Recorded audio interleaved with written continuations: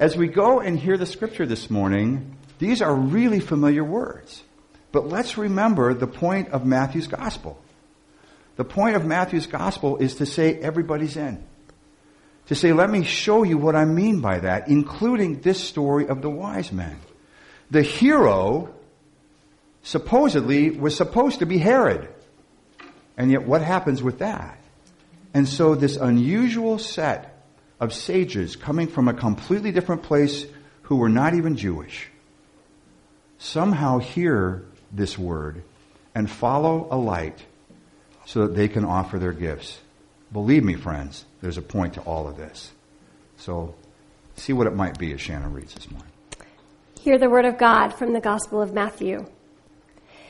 In the time of King Herod, after Jesus was born in Bethlehem of Judea, wise men from the east came to Jerusalem asking, "Where is the child who has been born, the King of the Jews? For we observed his star at its rising and have come to pay him homage." When King Herod heard this, he was frightened, and all Jerusalem with him.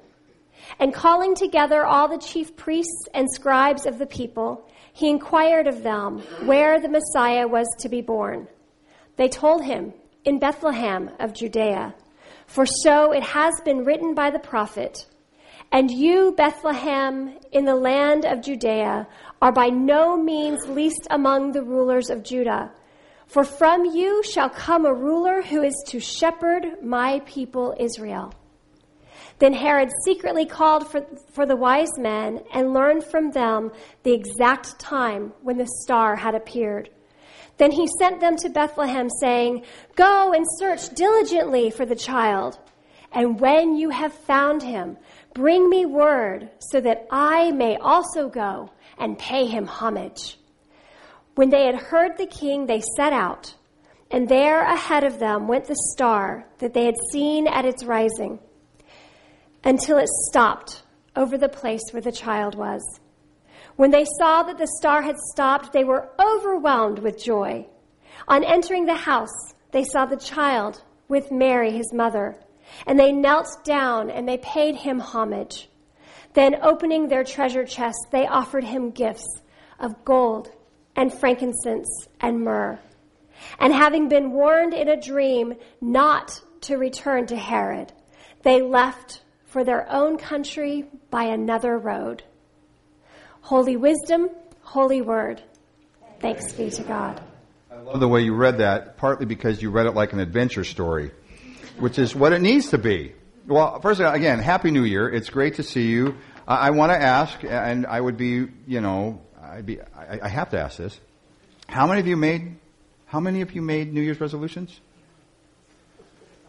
Okay. Linda, you did too? Okay, good job. Okay. This is that time where we kind of make a shift, right? This is that time where we mark time by the end of one year and the beginning of another. We mark this time in the church by calling this no longer Advent or Christmas season. This is now Epiphany. So what is an epiphany? What is it? I mean, a revelation, a realization, okay, or that aha moment, right? But this is that Sunday, and we're going to focus on this more than one Sunday, where we think about the wise men. But to get there, I want to relate one of my favorite movies, and it is the movie Up. How many of you have seen the movie Up? So this will make more, I'm trying to help everybody get sense out of this, but in the movie, it is an adventure story of an old kind of crotchety guy who loses the love of his life and is reminded of that love by a little pin that he wears, and is constantly reminded that one of the goals they had was to get their house and rebuild it in a place above this beautiful waterfall. And they were going to do this together. And he committed to his wife before she died that he was going to do this. But it was a long, long ways away. And he was trying to figure out, how do I get my house from all the surrounding buildings that are going on away from here and to that far away land by the waterfall? An epiphany. I can do it with balloons. By the way, this is animated.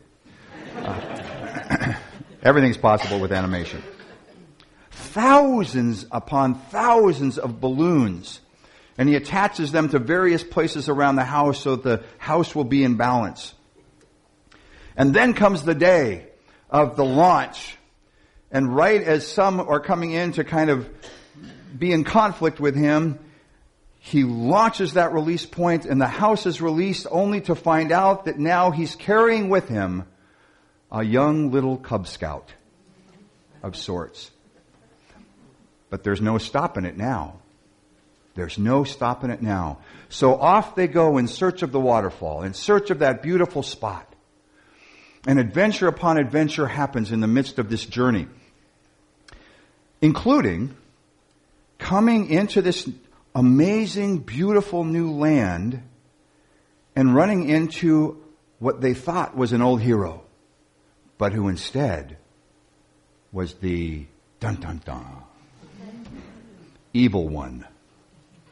And this evil man had gained incredible amounts of power by training a large group of dogs to follow his every command. And so they come into this land, and one of the dogs is kind of a rogue. Okay, nerd. And what they realize, this little Cub Scout guy and the crotchety old guy, is that it's easy to distract this dog. All they have to do is say one word. You remember what the word is? Say it again, Kim. Squirrel! But you have to do it emphatically. Squirrel! Pooh! And what they realize is that as they're being kind of pursued by this big pack of dogs, there comes a point, even when the dogs are flying airplanes going after them. Did I mention this as animation? All they have to do is say, pooh! And off they go to find that non-existent creature. Distraction was an incredibly powerful tool for them.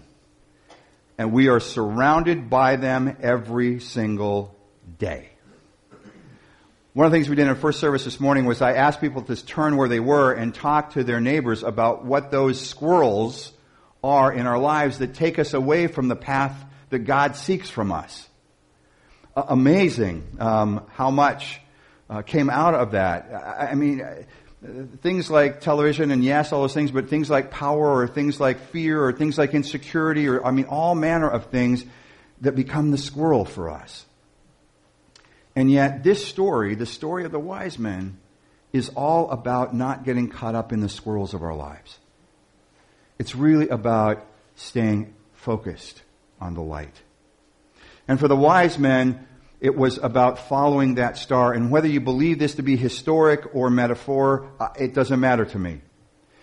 The message is clear to us that no matter where we are, no matter who we are, there is a focus that needs to happen in our lives. And we need to stay true to that focus, stay true to that light. And that light absolutely is the life and teachings of Jesus. We are unapologetically Christian. But there are things that help us and help remind us of how we stay focused. For the wise men, it was those three gifts: gold, frankincense, and myrrh, right? And by the way, gold back then was a little different. It was the same material, but a little different focus for gold back then. Gold back then was seen as the ultimate gift to a king. If you wanted, and were from a far off country and wanted to build a relationship with that country, you would bring that treasure first and lay it at the foot of that king. Recognizing that the whole goal of that is to build some kind of relationship, positive relationship, where you would share that land and share the prosperity and be in partnership with each other. Gold. Now do you see, as the wise men bring this treasure and lay it at the feet of this child, not a baby in a manger, but a child in a house with his mother, that it was their recognition that they wanted to build this relationship with this king, a completely different kind of king than the one that they had confronted and tried to manipulate them on their journey. And they were not distracted from that journey by Herod. They kept going and kept that focus and laid that gold at the feet of this child. And thus the relationship was born.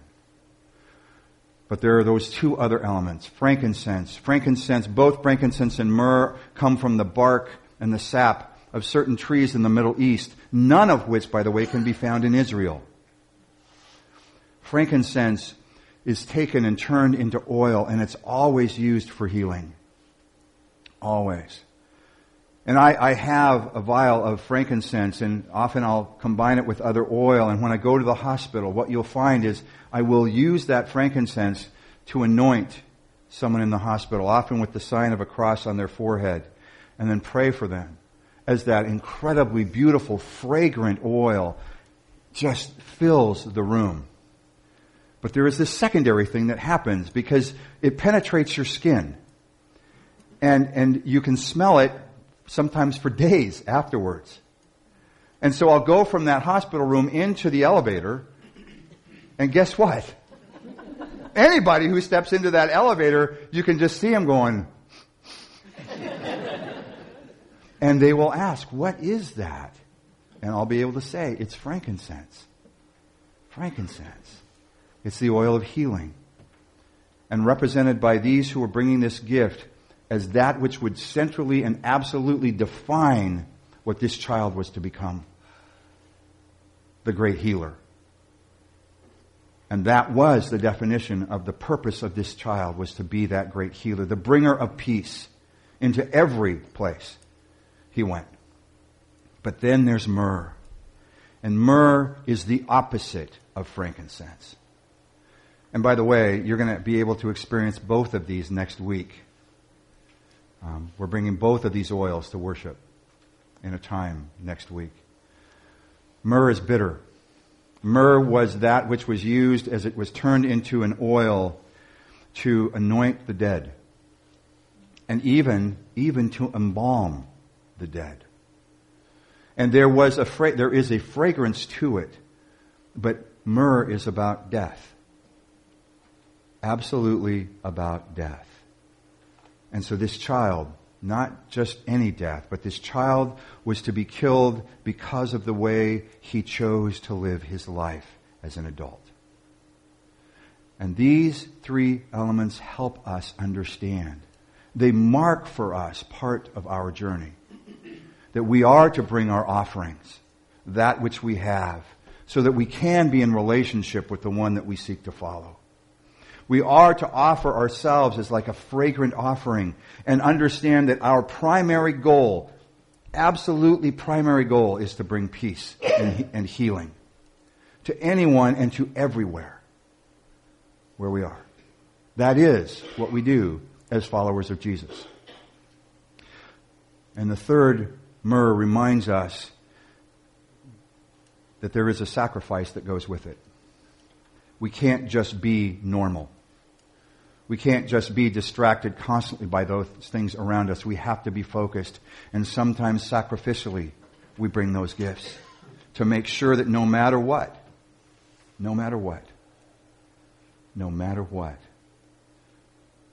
those gifts are placed where they need to be placed.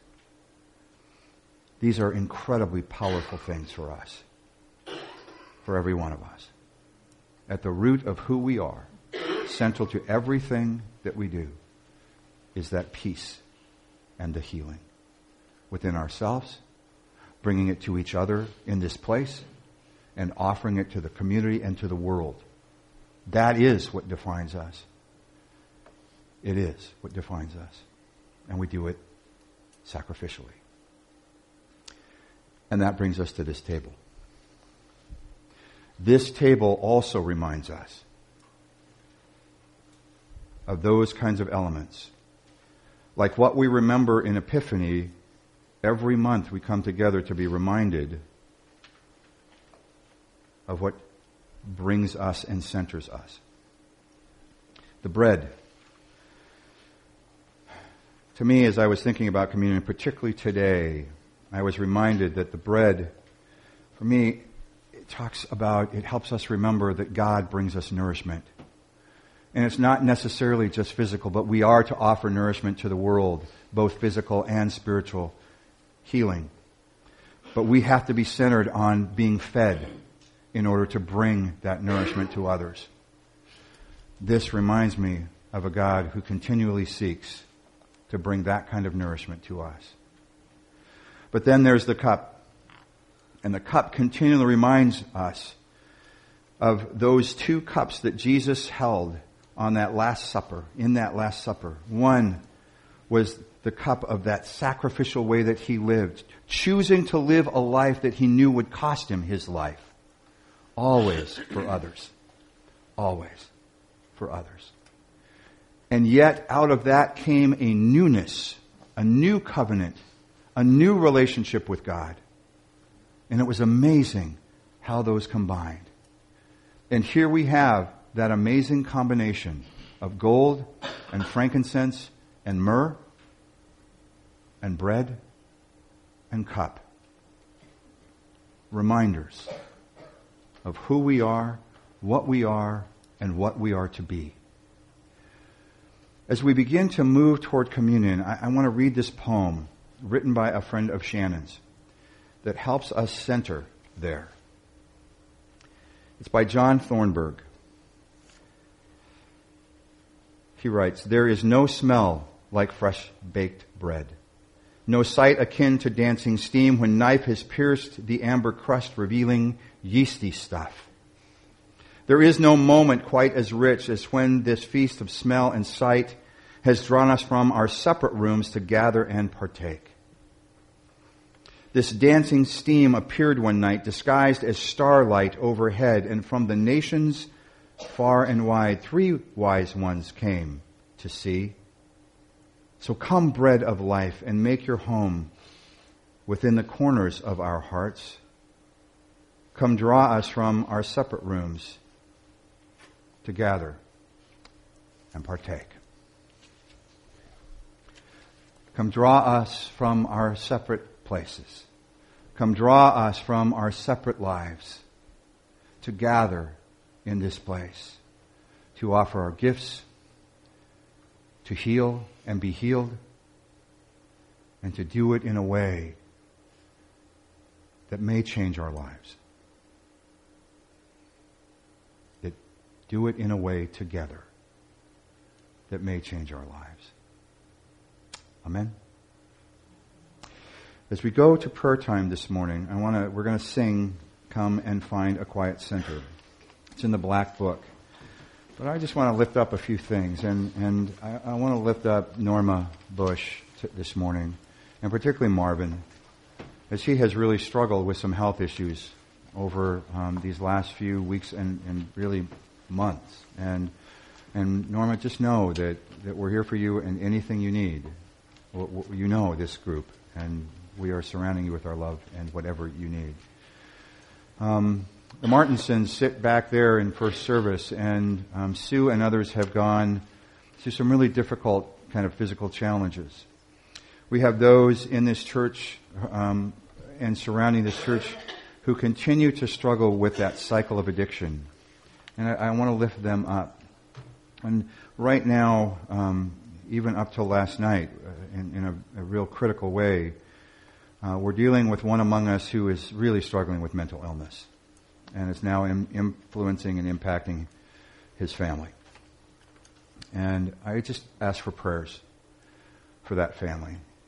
And there are others for whom this is a difficult time. But there are also the joys that we find in life. And Jeff, I know that you're struggling with seasonal depression, and so we're going to pray for that as well. And others who may be struggling with other issues.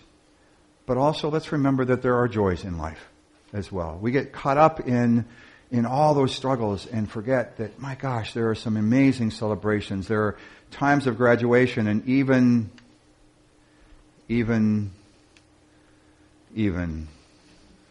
80th birthdays. No one shall mention her name.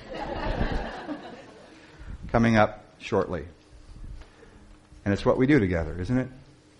We celebrate, we pray for, we surround, and we support. Because remember, It's about healing. And sometimes that healing comes out of the joy of life.